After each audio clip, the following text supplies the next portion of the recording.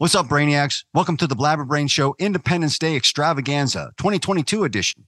We're lighting off some fireworks with this show because we have none other than planet Earth's funniest stand-up comic, Rocky LaPorte, is with us today. Not going to want to miss this show. Let's do this.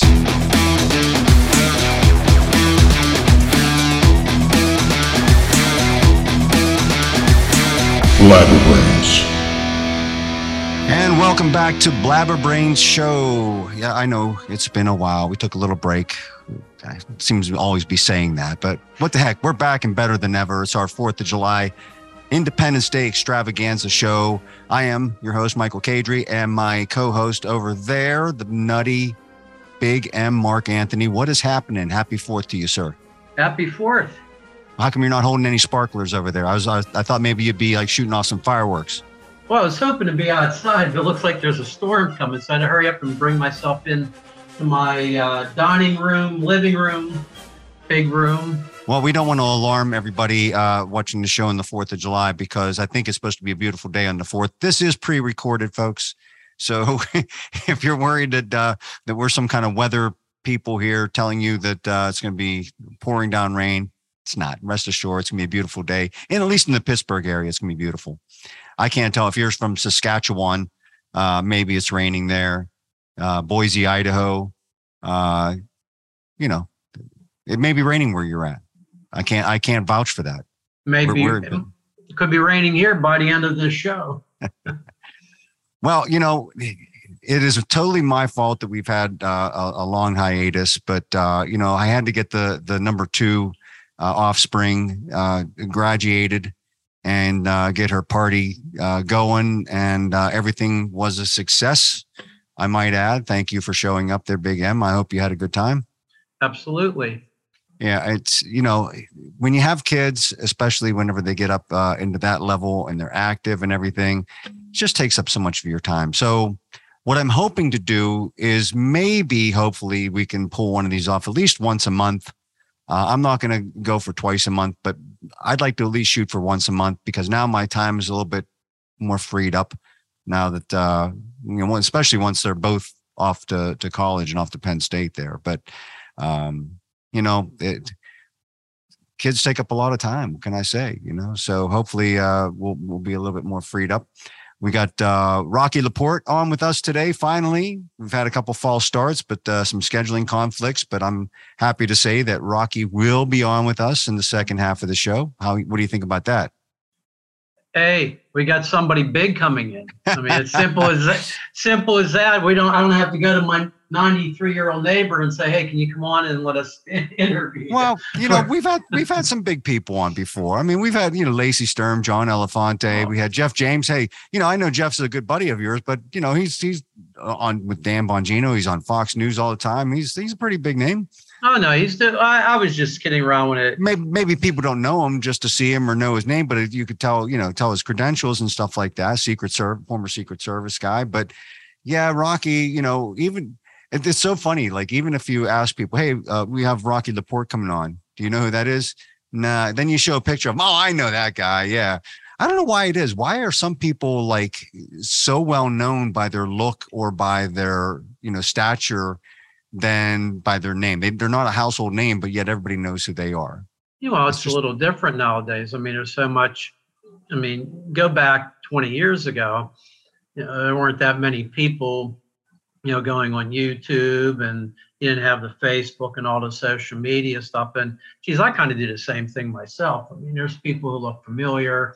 It's unless it's somebody who really affects me. I may remember their name, but I was the same thing when you brought his name up. I'm like, name sounds familiar. Yeah. And I go and I see a photo of him. I'm like, oh, that's right. He's good friends with Tim Allen, and he's done some things with him.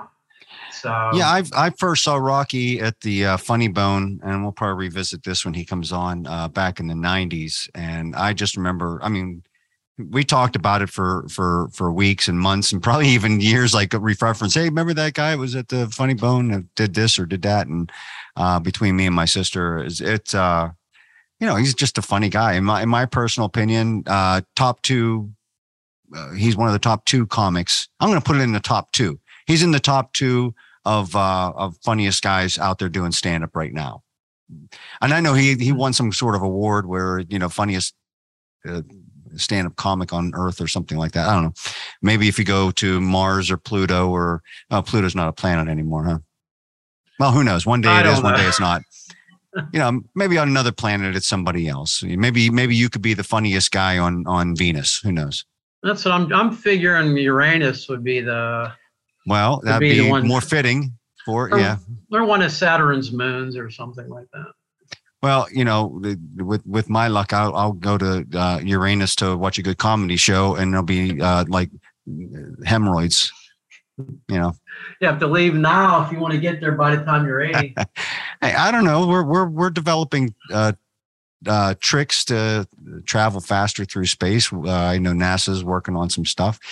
You know, that brings up a good topic. I know we've talked a little bit about some stuff on this show, but you know what really fascinates me? I've talked to my kids about this all the time, is the things that are unknown. I watch so many programs about things that are unknown, not just like paranormal or UFO or Bigfoot and stuff like that, but it's like, if something is plausible or there's some evidence to it, and we're researching it and they're putting scientists to it. You know, I'm watching that, you know, Skinwalker Ranch thing where they have all kind of scientists trying to figure out what the heck's going on in that show, in that area in Utah, and that ranch, and just some weird stuff going on there. And I'm like, that fascinates me because, you know, so many people like want to dismiss things. That's this, that's that, or whatever. That's a bunch of malarkey. But, you know, if there's scientists looking at it and they don't know what the hell's going on, that fascinates me. It just does. So, and I think that you could probably pretty much put, you know, all those things that I talked about in that category. And, you know, I've had my own personal experience, and we've talked about this on the show and stuff before, but I just like the unknown. That, you know, not like this show. Would you classify this show as paranormal? Probably more likely unknown. We're working on it, man. We're just two schleps from Pittsburgh. You know, we're working on it. And, you know, we have better guests on the show, you know, like Rocky coming up. Hopefully that helps with the ratings and such. So you got, let's talk a little bit about on our time off here. You recorded an EP, which, by the way, your light looks really dark. Well, that's because I was working off the natural light here, and obviously it's getting darker out there. So just you want to give me a second? You want me to get go some ahead. light on? Well, I'll entertain the crowd while you go away. This is, we're not live, folks, but I don't like doing editing. You know, I don't like doing cuts and all this other stuff. We try to do our show on natural with no cutaways and stuff like that. Most other podcasts you watch, they'll freeze and then cut and then come right back and be slightly in a different position, but you know something was cut out. That's not what we're about. I just let it keep rolling. Why not? Yeah, I'm sure that was thrilling for everybody to see too. Yeah. So anyways, you know, while we had our little hiatus, you ended up recording a little EP.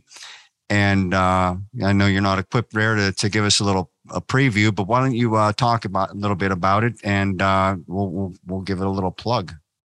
Okay, great. Yeah, I think we've finally come up with the date for August the 12th for it to be released. And it's kind of a little different than probably most acoustic music. It was recorded in a manner to sound, which isn't easy because you could hear every little thing, is to sound like I'm sitting on somebody's couch with a guitar and I'm singing these songs to them. And they're definitely more relationship, love related. If you listen to the tracks all the way through, they sort of loosely tell a story. So there's not, I think I overdubbed about 30 seconds of extra guitar between all 5 songs. So it's pretty much just one acoustic guitar track and my vocals. And there's not all this delay and compression and everything on it. It gives that sort of intimate feel. And it's called Just Me and Hopefully You. And I'm actually excited for it to come out. I mean, I wanted it to be out a little sooner. There's a couple of things that I had no control over, but I just want people to listen to it. I'm hoping we could, you know, get get the video out for one of the songs, Probably Your Scars Are Beautiful, a few weeks, at least 2 weeks before it's available everywhere else. And where's it going to be available for people to get? Everywhere. I mean, it's going to be on all the streaming services. How about National Record Mart? Is it going to be there? If there's one left, I'll stand outside on the 12th from noon to 3 p.m. Eastern. How about Sam Goody's? Goody's got it, right? He's always got it. I haven't decided to do any CDs or not. I don't know if there's really that. I mean, I'm actually just giving this to people. I mean, it's nowadays you're to the point to where unless you're somebody really famous, if you're going to sell it, I mean, okay, you'll make a few dollars, not that much to change your way of life or anything like that, and you get this segment to listen to it. But if you give it to everybody, and my goal is for some publishers to see the songwriting behind it, because it's very deep lyrics and things like that. And I'd rather have this many people listen to it and, just give it to people. As far as a CD, if I end up doing that, I'm going to have to ask. Actually, I'll ask the people that actually follow me, and if there's an interest, maybe do a small batch. But I'm only going to sell it for probably $5 or $6, whatever it costs to make the CD, put the label, the case, and the shipping to send it to somebody, and not make any profit. And if I'm lucky, I'll make a few dollars from the streaming. I would like to have an autographed digital copy. Yeah, I think we looked into, well, if I autographed the CD would probably be $5 or $6 to keep it at cost and not make any money off it. I think that we ran the figures. If I was to actually autograph it for somebody, I think I actually sent them the CD in $2. Right. It does, it actually is worth negative money, and I have to pay you to take it. But I do like it. I've listened. I usually don't listen to a lot of my music. I listen to it once or twice, or once in a blue moon. I'll nitpick it and everything like that. And I'm listening to this, and I just really like it. I listen to it. God damn, I really like this. If anybody who's into acoustic type music, something that has a nice intimate feel, vocals are forward. It's deep. I think people are really going to like it. It's been done really well. Chip Dominic, who I went to his little small studio to record this because he was interested in working with me, and it came out great. I'm very happy. Very happy. Awesome. With it. That's great. Yeah, I can't wait for the people to hear it, because obviously I've heard the songs, and it's the big M Raw is what it is. A lot different than anything I've ever done before, that's for sure. Yeah, I would say so. So, we'll count this as a unofficial blabberboast. How's that? We're probably going to have a shorter segment than usual. So, is there anything you want to, besides your recording, anything you want to boast about? Well, you know what? These people have been really good to me. I got this hat from. All right, hold on a second. Let's cue it up first. We got to make it official. Blabberboast. All right, go ahead. What do you got? My friends over at the Willow Lane Hat Company online store, fantastic hats. Not just cowboy hats, baseball caps, other attire for, it's just not just cowboy. There's straw hats, everything. And they're actually very high quality, reasonably priced. I mean, it's not a $10 hat that you buy at Walmart, but right. Some of the better cowboy hats they're several hundreds of dollars, or you might have to actually pay up front to have a session for somebody to measure your head and talk to you about all this stuff. These guys do a great thing on my Facebook and Instagram profile photo. I'm wearing one of their hats. They sent me over this one here for the 4th of July. I'm actually playing a private gig on. So what's the name of the company again? It is Willow Lane Hat Company. Willow Lane Hat CO. Period. And tell them Mark. We'll flash a URL up on the screen. Yeah, and definitely tell them Mark Anthony sent you. They might just might hook you up. But they're really nice hats, and I'm gonna probably wear this on Sunday. Well, I guess Sunday. Nobody's listening to this and watching it live. 3rd of July, I'm doing a private gig in think I'm going to wear this hat. It's going to be a sauna outside, but I'm going to be outdoors, but I think I'm going to wear it anyhow. Okay, right now it's a sauna in my office right here. It's the AC is out, so it's like 90 degrees in here. Literally, I got fans blowing on me. So apologize if you hear like noise in the background. It's fans blowing on me, blowing hot air on me is what it is. But that's the other reason for wearing the hat. I think, I'll wear the hat and it'll make it cover up the sweat that's going to be pouring off my head. So at any time. So anyways, yeah, you know what? There was a couple things I wanted to boast about. And, I was thinking about it on the way here and I'm like, crap, it slipped my mind what the heck I wanted to boast about. So that's why I thought that I would talk about your new recording and stuff like that. Because a lot of the stuff, as we told before, it's not paid advertisement. We're just boasting about it because we like it. But I want to give him a good shout out to my buddy John Bryant, JB3, and his company Lynx Brewing. If you're ever on the golf course where they have this beer, because it's only sold at golf courses. I'm not sure if it's just country clubs or golf courses, but they got they're expanding their selection of beer. We'll put the URL up here and their Instagram and stuff. Check them out. If they're selling it in a place where you happen to be golfing, then definitely pick it up and give it a try. It's some really awesome beer. So that'll end this segment of WeberBoost. All right. So yeah, we'll take a short break here. And like I said, I'm trying to keep this segment a little bit shorter so we can leave a little bit more time for Rocky. I'm going to dry my head off. It's soaking wet under this hat. And we'll be back with Rocky Laporte. Blabberbrains. Hey, how you doing, everybody? Good. Bon Jovi. Hey,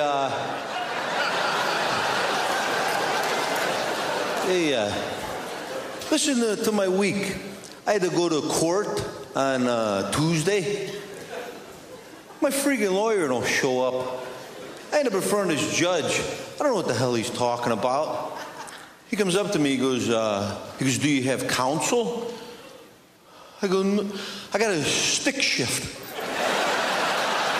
Welcome back to Blabberbrain Show. You saw a little clip there of the amazing Rocky Laporte. He was up in Canada there trying a little Canadian humor on the audience there. Thankfully, it worked. So welcome to the show, Rocky.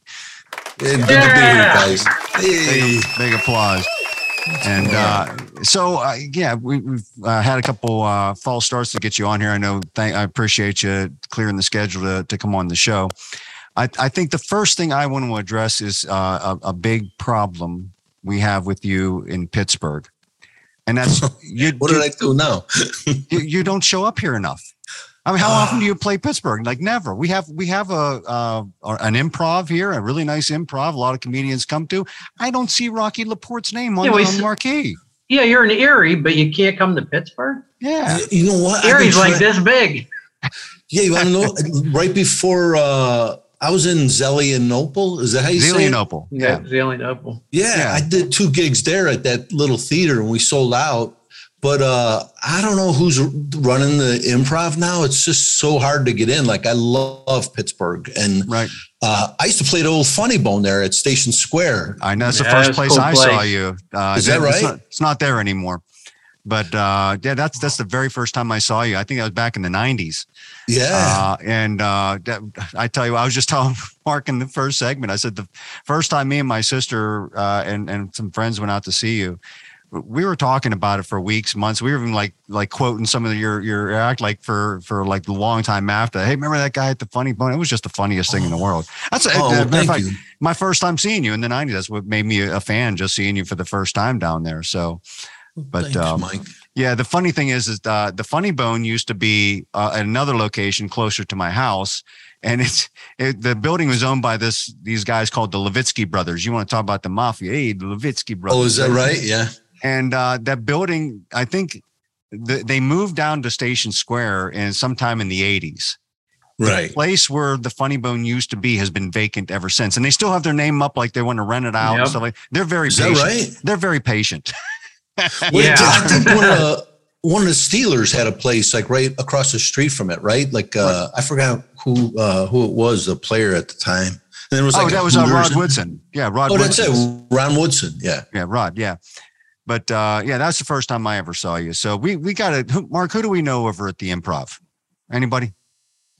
No, we don't actually. No, we don't have any connections. Up there. I don't. Three of us. Frankly, I was always a bigger fan of the Funny Bone here in Pittsburgh. I thought that was just a cool place because everything was set up. It was just like you were hanging out there. I mean, the stage was nice and short, and it felt more personal to see somebody like yourself come in here and do your act. And it's just, I don't know, it just was such a better experience than.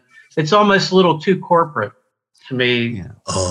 There was another bigger place up in Robinson where they had like everything. They had bowling, they had a cigar bar, they had a comedy club. We saw Louis Anderson there, God rest his soul. But that place was short lived. But anyways, we got to get you back to Pittsburgh somehow. Not Zelienople. Nobody goes up to Zelienople. Nobody wants to go up the area either. But Pittsburgh loves you. We want to get you back here, and we got to find a way to make that happen. Because I love Pittsburgh. I'm not driving to Chicago. I know. You guys always treated me great there, and I'm gonna tell my agent I'm gonna push to get back to Pittsburgh because we'll promote it for you. Like coming, we'll definitely. We'll come back in again, and we'll promote your gig right here, right around the tri-state area. Yeah, we have our viewers are far and wide, but the bulk of our viewers and listeners are in the Pittsburgh area, so we'll promote the heck out of it. So, anyways. Oh, thanks, man. I appreciate that. That'd be good. There's about a billion questions I want to ask you. Says what we do on this show is I usually like to dig deep into things that I want to know about people and stuff. So I know that, and a lot of this stuff is already commonly known and stuff, but you grew up in where? In Brooklyn? I kind of grew up in both Chicago and New York. I consider Chicago my home.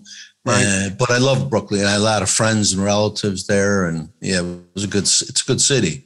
Well, because they're revamping it too. That's how, Cleveland. Remember how Cleveland used to be? I know you guys hate Cleveland, but here's something funny. I was just I played at Hilarities in Cleveland. It's a nice club. It's a theater club, and the last time I went there, they made me this bat. They gave me this bat. It's beautiful. Wow. And check this out. They put a Chicago Bears thing, and it says Hilarities in my name. Wow. And I'm not even making this up. The next time I went, they gave me like engraved like wooden brass knuckles, like for every time I go to Cleveland, they're giving me a weapon. I'm like, is it that bad there? Or is somebody after me? Maybe someone from Pittsburgh lives there that wants to.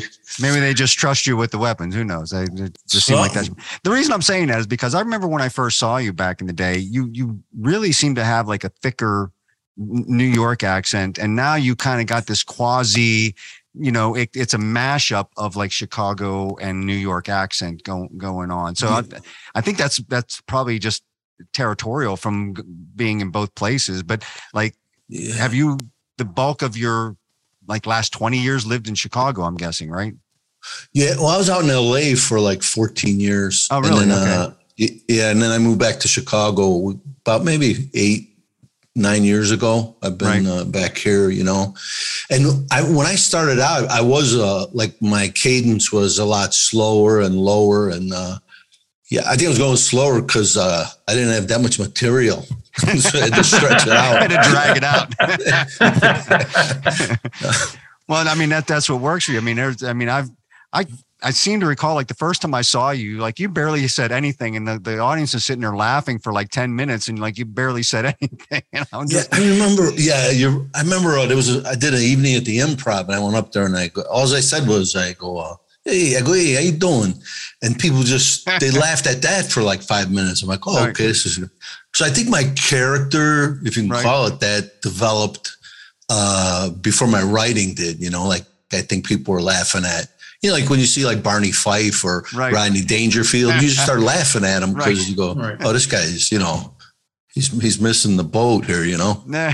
Yeah, probably at that point in time, before you get into any material, it doesn't matter if you're a good writer or not. So I think once you start learning how to write and you're writing great material and you pair those both together, it's like golden. You know what I mean? Yeah, it took me 33 years to figure that out. well, whatever. Good. I mean, like I said, I put you up there in my personal top 2 favorite active comedians out there right now. So, well, thank you, man. That's very kind. I appreciate that. So which came first, like the idea, like I mean, a lot of comedians are just like, you know, people tell them, oh, you're funny, you should do something about it, whatever. And then is it just like, because maybe they figured you're a funny guy. So is it like a process of like, okay, I'm going to funny guy, so I'm going to go do funny guy stuff. But then you're like, wait a second, I got to write some stuff. And then you figure out how to write it. Did you have a writing partner? Did you just try to figure it out yourself? You know, I think it hit me when I was a kid. I remember being maybe 6 or 7, and we're sitting around the table with all my aunts and uncles are there. And I don't remember what I was exactly but I remember I had them laughing so much that they were crying. And I remember I felt like I had magic, or like I could do a magic trick. And cause it amazed me. And I was like, oh, what a neat thing to have. Like, I felt like, not power. I don't know what you would call it, you know, but maybe like a gift, I guess, you know? And I just thought, what a great, plus it got me out of a lot of trouble every time I, you know, smart Alex. If I can make my, you know, parents laugh, they wouldn't beat the piss out of me. Right. So that helped a lot. And then back in the day when they could hit the piss out of you. So yeah, exactly. That was the thing. The neighbors could hit you, like the nun, the neighbors, everybody. Yeah, there was no. But I remember at my sister's wedding, I had 3 older sisters, and one of them got married, and I was probably like 7 or 8. And back then they had live bands at the wedding. You remember that? They would have a live band. Yeah. Well, they had a tip jar up there, so you can go up and request songs, you know? So I kept going around asking the adults for, you know, a couple dollars but I'm going up there and I go, hey, the bride wants to hear, Batman. She wants to hear the Batman theme song. And I had these guys playing Rawhide and Batman. And I go, do you guys know the bride wants to hear Green Hornet. And and it was just so funny and then finally the band's like, what the fuck? You know, and finally everybody's going like, what the hell's going on? And I remember being in the corner laughing, just like I had all these idiots fooled, you know, like that. It was an inside joke with you. Yeah, pretty much. I was the only one laughing.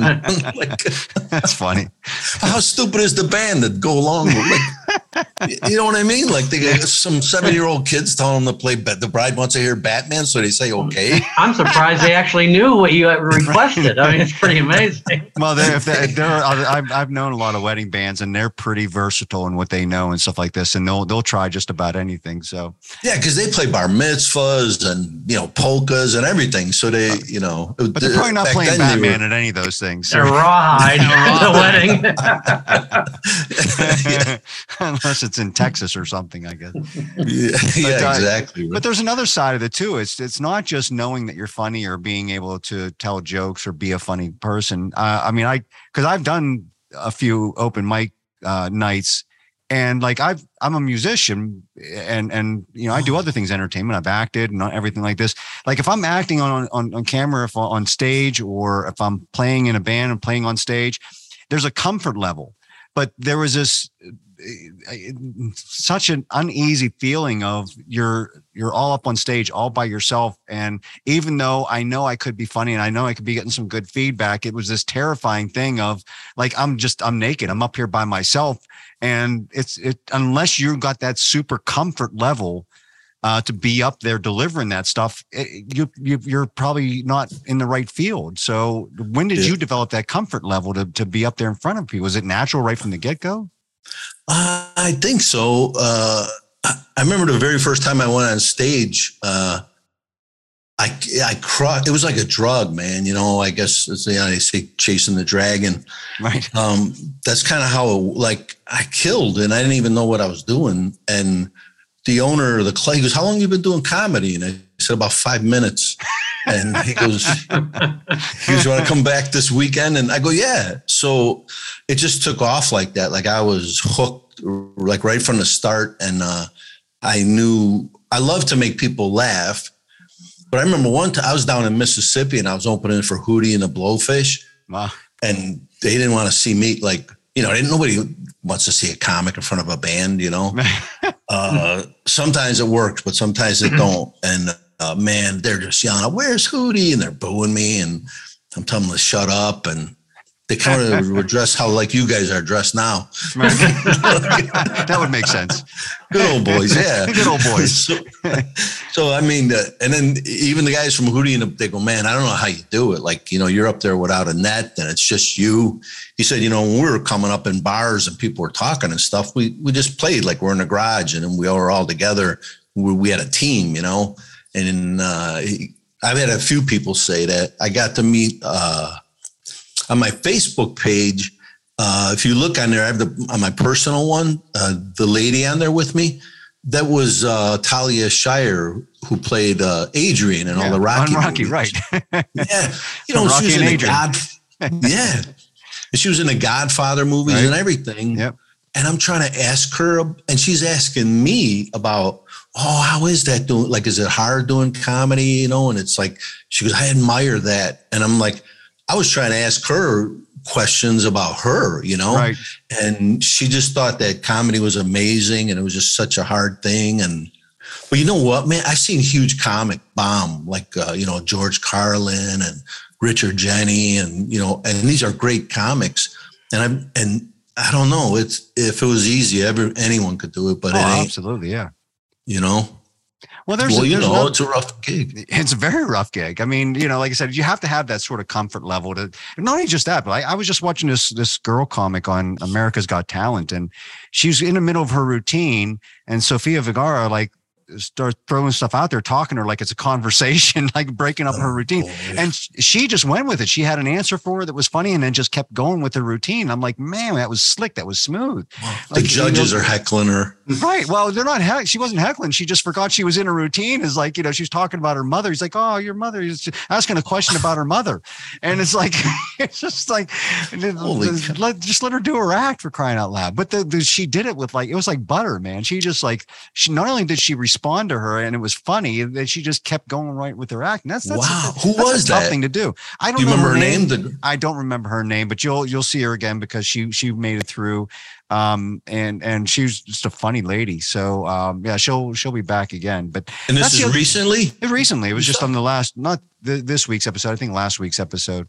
But so she'll probably, when they go to the next round, she'll probably be there again.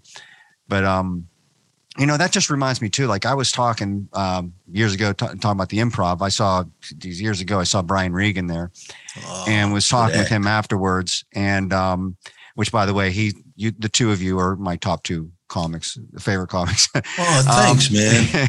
Thank you. And somebody else was working. He had 5 shows there, and somebody else was working all 5 shows. And he said, I've been here for all 5 shows, and all 5 of your shows were different. How in the world could you possibly put on 5 different shows? And he says, well, he says, to be honest with you, he says, I've got like a million routines in my head, and I never know what I'm going to say until I get on stage. How is that possible? Like, I mean, if you're a comic, don't you have to have things pretty well planned out? I mean, is that like on another level where he just like doesn't know, like whatever comes to his head, he's just rolling with it? That's weird. Yeah, I think there's only a few guys that are like that. Like, and that, to me, that's hard. I don't know. Like some of my friends that used to do more crowd work, I go, but you know, I like doing my act and the jokes that I wrote, because sometimes you go into the crowd, it's kind of like improv. It's hit or miss. You know what I mean? Like sometimes the crowd, and you don't want to open up a drunk crowd, you know, like let them start yelling stuff out and stuff like that. You know, you don't ask questions too many with a crowd like that. But I admire those guys like that. And there's only a few guys that I ever knew that had that much material. You know, it was like Brian Regan and Richard Jenny and, you know, guys like that. George Carlin. I think he had 10 1-hour specials. Yeah. Right? He had a lot. Right. Yep. He had a lot. But I mean, like on your Comedy Central special, you were kind of interacting with the audience, and someone would say, like, what do you do? And they're like, hey, well, I have I got an uncle. Run an ice cream parlor. You're like, hey, my uncle had an ice cream parlor. It was called Eat This. You know what I mean? Yeah. So, I mean, that was funny. Oh, but there's only so many times you can do that too, right? You know what I mean? Like, but you pretty much, like, the funny thing about that is almost like whatever someone does for a living, you could probably come up with something, unless someone says, I'm a rocket scientist or something like that. Oh, right. Maybe there's something you can do there, but boy, or a rape counselor or something like that. Yeah, rape man. this. You can't say that. You know what I mean? So I mean, I'd be canceled immediately. I think somewhere in your act, you even said this is harder than it looks. You know what I mean? So, but yeah, I get what you're saying. If you're gonna do that, like Howie Mandel, like, commits to that. Like, he's always interacting with people in the audience, and that's like almost his whole entire act is talking with the audience and stuff like that. But and I guess there's, just like music, just like acting, just like any other form of entertainment, there's more than one way to do it. You know what I mean? So, and I think the majority of comedians say, I've written this is my material. This is what I'm going with. I'm going on stage and I'm going to perform it, and I'm going to kill. Yeah. And that works for them. And the other ways the other people do it works for them. So, I noticed one other thing too, that Jackie Gleason said one time, and I'm going to butcher this statement, but he said that there have been many good comics who have become great actors, but there's never been a great actor that has become a good comic. Would you agree with that statement? Yeah. I think the only one that I could think of is Robert De Niro. When he went from doing all that, Taxi to was a Taxi Driver. Remember, I think he was a killer in there. And then he went to Meet the Fockers, and he was actually I'm pretty talking about funny. doing stand-up comedy. I think what he was referring to was stand-up. Like the stand-up. There's been great stand-up comics that have become good actors, great actors, right. And maybe even good comic. I mean, there have been people that go, I mean, Leslie Nielsen is another one that comes to mind. Serious until he did Airplane. Then once he did Airplane, then he never did Serious again. Lloyd Bridges is the same way. You know what I mean? Yeah. So there's been a lot of people like that, but I don't think that's what he was talking about. I think he was talking about comics, like not comedians. There's a difference between a comic and a comedian, right? Yeah, and that's a good point. I thought you were saying like in the acting, going from serious to a no, because I think there's been people that do that, but like there's like Jim Carrey, for instance. He nothing but stand up, and then he started acting, right? I'm not saying he's a brilliant actor, but he's done pretty well for himself, But there's been a lot of people that have done that. Yeah. Is that like I said, when you're up on stage and you're doing your act, you're just doing that. It's stuff that you've written. When you're acting in front of a camera, you're doing something that somebody else wrote. Right. It's kind of like a one-to-one transition. So if you can do what you're doing really well, you should be able to pull it off in front of the camera, acting and doing something that somebody else wrote and stuff. Is that a correlation, do you think? Or is it just the person themselves is that special that they can move that over? Yeah. I've worked with a couple guys. That's all they do is crowd work. And I go, wow, like not only is it ballsy, and hard to do, but I don't know. It just seems like they're good at that. But I only think there's a few people that can do that. Ron White actually said something that I believe is true. He goes, you can teach people how to fly a plane, like be a pilot, and you can teach someone how to be a brain surgeon. He goes, but I don't think you can teach someone to be funny. And I think that's true. Like that's like you have to have that in you. You can't get a guy off the street and go, hey, you could show them what to do, stage presence, how to write a joke, all that junk. But if you don't have that in you, I don't think anybody can do comedy, just anybody, Well, besides trying to make people laugh, is there comedy 101? Is there, here's what you have to do first? I mean, like I said, is there a process that says comedy 101 says you first have to do this, then that, or is it just different for everybody, whatever works for you? I think it's got to be in you, like my father and my brother, they can look at you guys with a pencil and a pad and they can draw you. They're both unbelievable artists. Right. I draw stick people still. Yeah. If you told me to draw some, you would think a third grader did it. Right. Like that's how, but they got that gift, and it skipped me, but I ended up getting the funny gene, I think, because, you know, they weren't that. My dad was a kind of funny. He was a quiet guy, but I think that's like a thing you have to have, you know, like you're a musician, not a lot of, what do you play, by the way? I play bass and drums. Oh, do you? Yeah. Yeah. Mark plays the guitar. Oh, yeah. Is that right? Yeah. He's a really good singer. He's got a new EP. We were just talking about it earlier. He just recorded a new EP that'll be out soon. And he's really good. You should check him out. Oh, absolutely. I will. But he talks too much. This guy never shuts up. This is Mike's show. I'm just kind of a cheap sidekick here. Yeah, that's about it. Yeah, he's the Ed McMahon. Yeah, that's about it. I go when he says something that's not funny, I go, good one, Mike.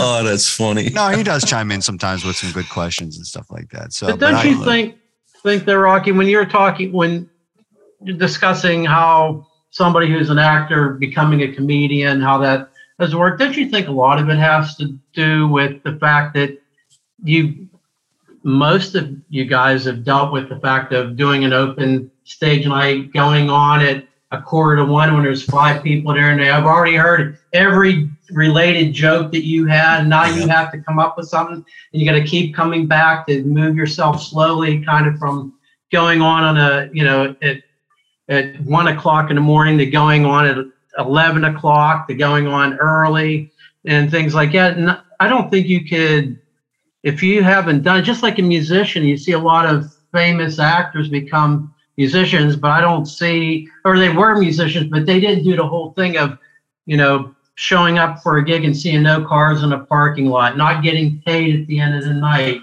or all those things. I mean, they have talent, but I don't ever remember, you know, the Bacon brothers going on tour and selling out arenas, you know. I just think it's a different skill set, that just because you could act doesn't mean you could do what you've done. It's to me, it's just like sort of almost in a sense, a lot of times like with American Idol and things like that, they get somebody that's done karaoke at a local bar to give them a record contract, and, you know, 100 people buy it and that's it. Yeah. You know, versus somebody who's actually suffered, you know, and, you know, got abused, if you want to say, didn't get paid, had to come up and make the sacrifice to get there. Well, I think it also works the way too. Like I made a comment, and of course, you know, it's one of these, when you make a comment of something that will never happen, you'll never know the answer for. So I forget there's a definition for that. But like I said, you know, speaking of Sofia Vergara, she's a very, very funny woman. I don't know that she could do stand up. I don't know if she'd be the same doing stand up, but she's like, even like Lucille Ball. Lucille Ball is hysterical, but I don't think she could do stand up comedy. Yeah. So there's a difference between a comic and a comedian, right? Yeah. And a comic is someone who knows how to be funny, and they can be funny on camera, they can be funny on demand, they can repeat other people's dialogue in a funny way because they're just a funny person. And then there's a comic that, you know, that stands up on stage by themselves, either writes their material or has a partner or something like this, and you're just there and you do it by yourself and it's all you. And that is so much harder to do, I think. So I you know, anybody should admire a stand-up comic. Absolutely. for just the ability to do what you do for a living, because it's not easy. No, and it feels like, you know, it's like being in the ring. You know what I mean? You're in there by yourself, and sometimes you get kicked in the balls, and you go home, you're like, man, what the hell was that? You know, everybody has those crowds. You're like, wow, like why? There's just some nights they're not buying what you're selling, you know. And I love George Carlin, but I seen him in Reno one time, and there was about 1,200 people. He walked about 300 people. About 300 people left. Wow. Yeah, and I forgot. You know what I mean? A guy like that has a bad show. That's right. You know, that says something, right? Now, yeah. I mean, I know you've done, you know, a little bit of acting. And funny, I think about a year or two ago, I recall watching an old rerun of Cheers, and I think you were on an episode of Cheers as an extra, or a guy that came into the bar or something like that. Were you a construction worker? I can't remember. Yeah, I can't remember. But you did the Shaggy Dog and stuff like that. But you know, totally different scenario. But I still get residuals from Cheers. Like that's great. Yeah, like Yeah, like I get like $3 every year. I was still paying off though. You know what I mean? Yeah. But if gas wasn't so expensive, I'd buy a gallon of gas. But you know, I used to do a joke of my friends go, "Hey, you could do this joke again." I think I did it on a Tonight Show. You know, I was talking about is gas high enough, and I go, I'm in the gas station, and the guy goes, "Fill it up." And I go, "No, just give me $90 worth." I go, that way I got 10 left for a Starbucks. And that would definitely work today. Yeah, but I don't even think $90. You might even get like half a tank, right? It's like, it's if you got a truck, yeah, or something like, or if you're out in California or something like that. But yeah, it's ridiculous. But I've always thought that you should be on a sitcom or something. Like there should be like, did anybody approach you to build a sitcom around you or something? Yeah, you know what? I had a development deal with CBS, and then that year the writers went on strike. Oh, perfect. Yeah. So they put on reruns, and then I don't know how many few years maybe 8 years after that or something like that. I had another development deal to do a sitcom with ABC, and the writers went on strike. Oh man, you can't win. I think I'm toxic to Hollywood. Like every time I do, they go, let's shut it down. This idiot's got a deal. So then they just started putting on all those reality shows, like, you know, which were. Yeah. I know. I buy into them. So. Oh, do you? Yeah. Most of the ones like on History Channel and Discovery Channel and stuff like that, but not like the Big Brother and you don't watch the Kardashians? Like Come on, you guys are like Kardashian guys. My daughter does. 30 seconds of one. My daughter watches that show. I'm like, what do you see in this show, for crying out loud? It's not even close to reality, as they call reality TV. That's not even close to reality. No. But have you had a desire to do more acting, or you just want to stick to what's working for you? No, I'd love to. I'd love to do. I liked movies better than sitcom acting. Like, you know, I'd really like to do be in movies. But you know, once everything kind of hit, like everybody moved out of LA, like Kathleen Madigan, Brian Regan, like, you know, I think because of COVID and reality shows, there was really no more of those, like Everybody Loves Raymond or you know, Tool Time, where you can get guest sets on a show like that. That kind of disappeared, you know, like now they want you being naked and, you know, climbing up a tree for a coconut, you know, and dropping an F-bomb every 2 seconds. Yeah. You know, like even like some of the sitcoms that Netflix has tried to do has just been really lame, even with good actors. It's just, but I watch like an episode, I'm like, who's writing this stuff? It's so stupid. Like, and you get good actors doing this stuff. And I'm like, there's nothing worse than having a really good actor deliver really bad lines. Like I tried to make it through Morning Show with Steve Carell and Jennifer Aniston, because they're really good actors. And I know everybody seems to be loving that show, but I'm like watching that show and I'm like, this is horrible dialogue. It's really good actors delivering bad lines. I couldn't watch it. Wow. You know, it just didn't seem natural. And every other word is F this, F that. And is that right? It just didn't seem natural. But that's the other thing too. And it's not the reason why, like, you and Brian are my two favorite comedians. But you know, you're by and large pretty clean with your act. You know, you don't rely on that stuff. And that's in today's day and age, in the last 20 years, 30 years. That's really tough to do and is that a conscious effort, or is that just who you are? I mean, no, I always wanted to work clean because, you know, you have more opportunities, you know, for, you know, regular like TV and, you know, corporate gigs. And, you know, you can make it a corporate gig where you make it a week or two in a club, you know, and you're not playing all drunk idiots and, you know, getting up early doing press after, you know, doing shows every night. The road's a grind, you know? So, yeah. And you know what? I'm not a political guy at all. Like I grew up in Chicago, which I think we had 4 governors that went to prison, and I swear to God, there was a thing here in the 70s. It was called Greylord. It was an FBI sting operation. Right. I think they locked up 20 Chicago judges because they were taking, you can buy your way out of murder here in the old, like you get 10 grand, you get out of a murder rap. Like Chicago was so corrupt. Right. So I always hated politics. But that Mike Huckabee, I think he ran for president, and he was governor. He was governor of Louisiana, right? Louisiana. And his daughter was that Sarah Huckabee, the one she was like Trump spokesman. So anyway, he's got this show. It's on the Trinity Broadcast Network down there in Nashville. Right. And they said, hey, you can't even say if you've been divorced. Like, they're that clean, tight. Yeah. Right. So I did this show, and I was supposed to be at Zany's on Sunday night. And we shot that show on, they ran it Friday and Saturday right before I went to Zany's. And my ticket sales jumped by like 125 just from being on this little Christian show and being clean. Wow. And I'm like, hey, you get your fans wherever you can get them. Okay. Absolutely. Yeah. And they invited me back to do another one. And I'm like, hey, like, what the hell?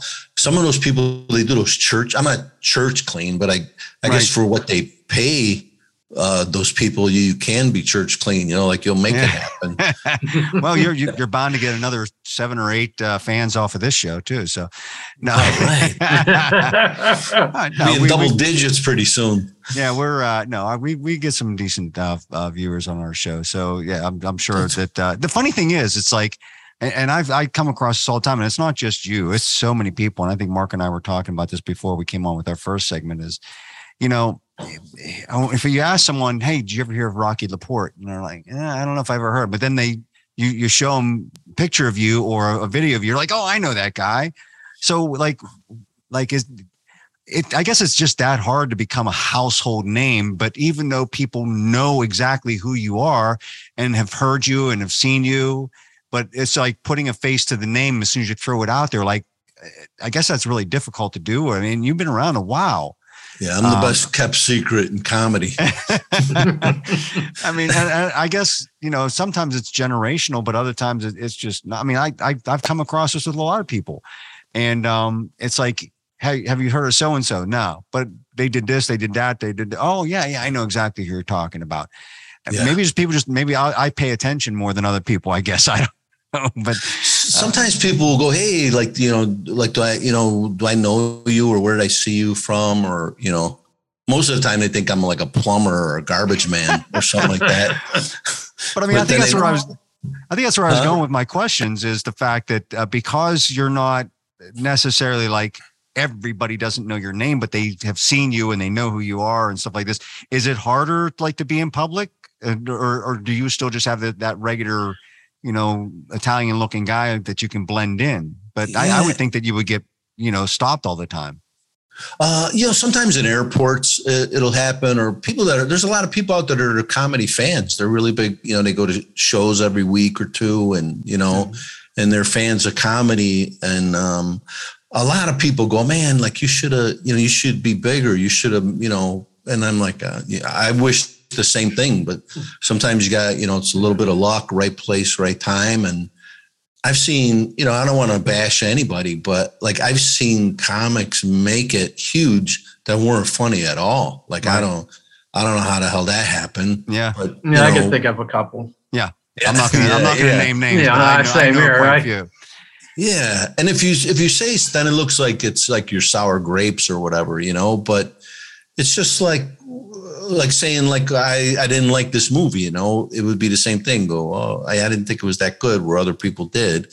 But if you say that about another comic, then they go, oh, well, you're jealous, and I'm not jealous. I'm happy for all my friends' success that made it.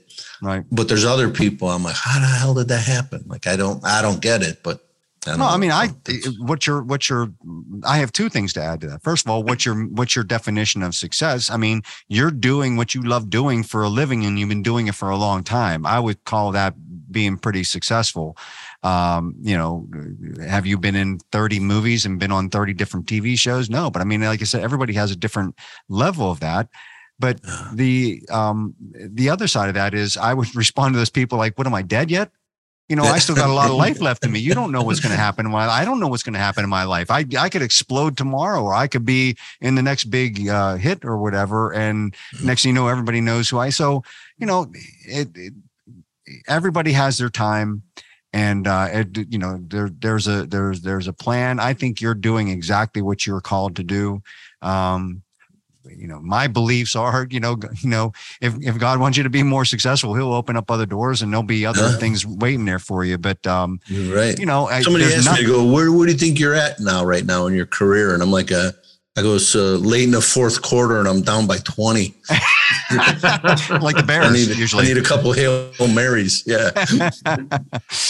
No, you're still writing your story, right? You're still in the midst of writing your story. So, and put it this way, if this is as good as it gets, is it that bad? Well, what's so weird? About 3 or 4 weeks ago, Bud Friedman's daughter asked me, hey, it's Bud was turning 90. And she goes, and I was honored to be included in that, to send a video and, wish Bud a happy birthday. And I told him, I go, hey, Bud, I want to thank you because, you made it possible for me to make a living for 33 years doing comedy. I raised a family on it and, paid my rent and, so like guys like that, that made me feel good to be included in that circle, because they asked like Jay Leno and like a lot of big names, so, and I always want to like respect among my peers. So that's nice. Like, like Kathleen Madigan and like David Brenner said I was one of his favorite comics. And, so there's people like that made me, that's nice. And who knows, like why, look at you guys. I remember one time David Brenner was saying on Sirius, he goes, there's some girl right now with an unbelievable voice singing in a Holiday Inn somewhere in Alabama, and she's never going to be seen. And he goes, there's a comic or a band on stage right now that are phenomenal, but they've never, they never got that break or they never got looked at. And right? You guys, right? You want to be successful. 100%. Oh yeah, no doubt. That's why you don't get that break, right? That's why I don't sleep and I do 50,000 different things. So one of those things is going to hit. So, but there you go. Yeah, and you never know. You don't golf, do you? No, I golfed once. I almost killed about 6 people. It was horrible. I don't even think I was going the right way. It was just Ron White was trying to teach me how to golf, and he goes, what's your handicap? And I'm like math, science. And he's like, get back on the bus. Well, I'm just saying, I'm writing. I just got done writing the screenplay for a golf comedy, and so I squeeze you in on a movie like that. So I mean, it's I'll be the groundskeeper like Bill Murray and Brown. that could work too. What was that, Caddyshack, right? Yeah, he didn't golf at all in that, but yet he was a golfer. But I mean, because like I said, the movie falls apart if I don't get Patrick Warburton to do the movie. So, which my plans are to give a portion of the proceeds to St. Jude Hospital because he has an annual golf outing every year. Celebrity golf outing. Hey, let me know. Tell him if he needs a comic for that. I do a lot of things for St. Jude's. That's like my favorite charity. Right. Oh yeah, every year he has his organization called the Warburton. So every year he has a celebrity golf outing where he raises money for St. Jude. And that's what gave me the idea to write this screenplay, to write this comedy. It's not really faith-based, but it's about a pastor and his son. He would be the main character, the pastor in the movie. But it's not like a faith-based movie, but it's just a regular golf comedy. It just happens to be the subject matter of the thing. But so it kind of all, and a lot of them are friends of his that play in his golf outing that I like to have in the movie. So it kind of all falls apart if he doesn't do it. But I would definitely see I would even write a part in there for you to get you in the film, because I think you need more exposure like that. You need to be, in movies and TV and stuff more. I think that. I mean, thank you. That's kind, man. You want to sing on my next EP? Huh? You want to sing on my next EP? Yeah. All right, your song. You know what happened after I got divorced? My wife and kids, they moved back to Chicago, and then I moved back. And then at the time I was burned out on Hollywood. I was just like burnt out, and that's easy to do out there. Like it's just like that city will steal your soul, Yeah, absolutely. And my manager wanted me to stay out there because Tim Allen really liked me, and they were going to try and get me a part on not Home Improvement, the show after that. What was the one that just got? Yeah, Last Man Standing. Yeah, Last Man Standing. Yeah, Last Man Standing. Funny so show. they were going to try Very and funny get show. me up. Yeah, but I didn't want to go out. You know, Right. he's come. Him and what's his name are doing another like Home Improvement. Did you see Yeah, that? I That saw it. Richard- Yeah, I saw I think that. they just had the first episode on. I think I recorded it. It's I forget what it's on. It's on the I think on the History Channel. But yeah, they're doing things where they're kind of doing like a lot of the same things they did on Tool Time, where they're turbocharging things or beefing things up. Because I think they did another reality show where it was like a contest. They did that like for 2 seasons of that, where you had different people they had like 3 different contestants trying to build things out of the stuff that they gave them. It was like building something out of nothing, and whoever did it best won won some prizes and stuff like that. But now they're just doing this as them just being funny and whatever. So yeah, I mean, it's great that they're doing stuff like that. But speaking of, you were talking about family. You have how many? 3 sisters? yeah, 3 sisters and a brother, and then I have 3 daughters and a son, and 11 grandkids. So well, you must have grown up Catholic, an Italian Catholic Oh, family. absolutely. Yeah, of course. I got 11. I got a football team. We're playing the Bears a couple weeks. I think we'll beat them. But is your real sister Joyce the one that you pick on all the time, and is she okay with that, or is that a made up sister that you have? No, it's my actual sister, but she's not on the internet, so that's good because she'd probably kill me if she knew. Yeah, you. I mean, I haven't seen you do anything about her in a while, but like you used to post some of the funniest stuff and just rip on her to no end. I'm like, I hope she has a great sense of humor, because some of this stuff is pretty, that's not mean. It's all in fun spirit, but it could, if she's has thin skin, it can grate on her after a while. But then she grew up with you. She probably familiar, like used to it. Well, you know what? The one thing here, like I used to just say, "Hey, my sister did this, my sister did that," and then how the name Joyce came about. Like that's not her real name, but like not a lot of people. So what happened was, and this really happened. She asked me one time. She goes, "How does the post guy, the mailman, how does he know everybody's first name?" I'm like, it's on the letter, you idiot. So I put that on Facebook, and a mailman wrote, he goes, is your sister's name Joyce? He goes, that actually happened to me with a lady named, and I said, yeah, that's her. Like, that's my sister. So that's how Joyce got her name. And everybody wants to hear like more stuff about her, and I got to get back to that, because they always go, "Hey, how's your sister Joyce?" and just start telling jokes about her. But that's kind of fun. But yeah, if she was on it, she'd kill me if And I think my relatives don't even tell her because I think they like laughing about her, because she's a nitwit, Here's something fun. Get this when the Cubs beat the Indians in the World Series that year, like I was like 2016 or something like that. Yeah, it was not long ago.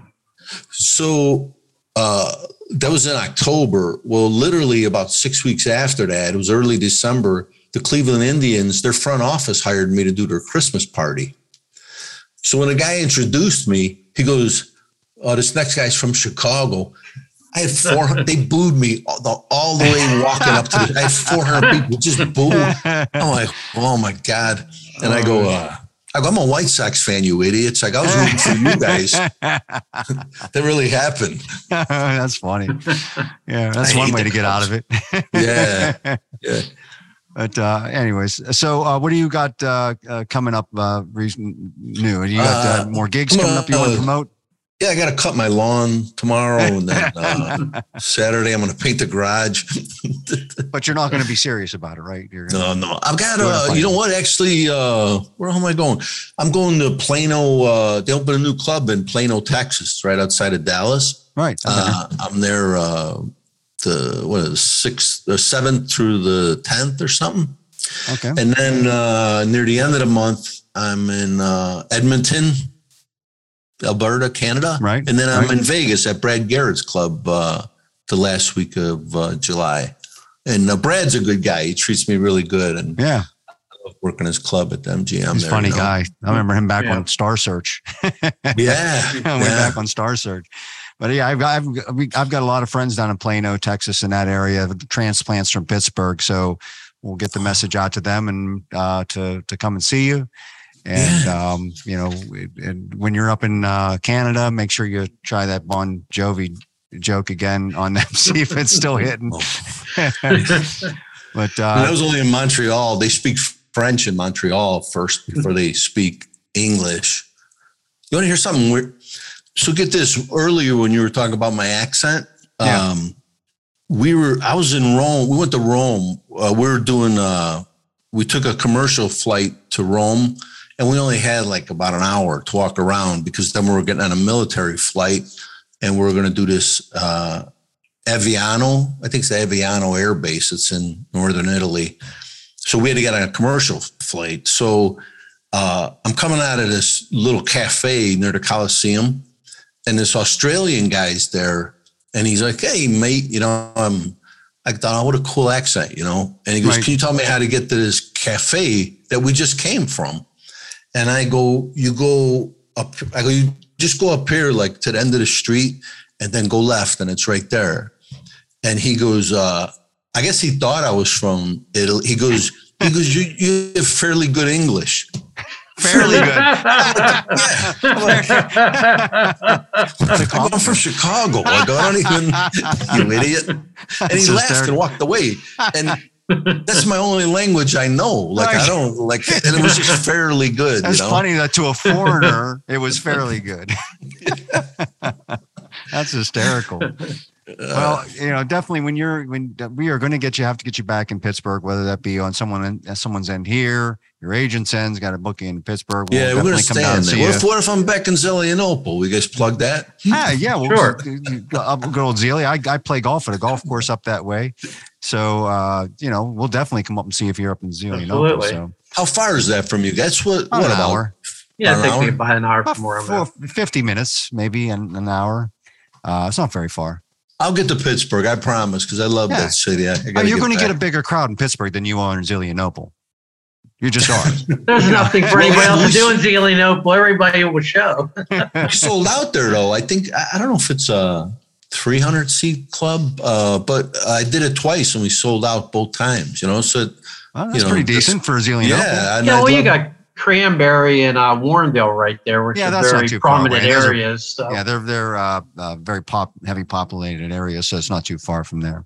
Oh, okay. But well, we'll be mindful of your time there, Rocky. We really appreciate you coming on the show. We'll flash up your social media addresses there so people can check you out on Instagram and on YouTube, on Facebook. Guys. Where else do you do Twitter at all or no? Yeah, I'm on there once in a while, but yeah, I have a Twitter account. Okay, we'll flash all those up there for people so they know how to stay in touch with you.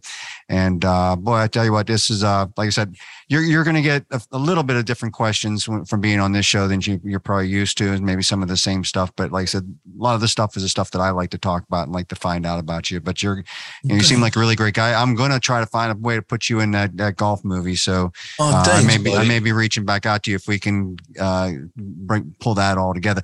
Patrick Warburton's got to say yes though first. I got to get him to give me a yes, and we'll be on our way. So, wow. Well, God bless you, man. I hope that works out, you know? Thanks. Yeah, you and me both. So, all right. Well, for the Big M over there and for Rocky Laporte, you got to check him out soon on the internet and live in front of your naked steaming ears whenever he's in your hometown. I am Michael Cagery. We'll see you next time on Blabberbrain Show.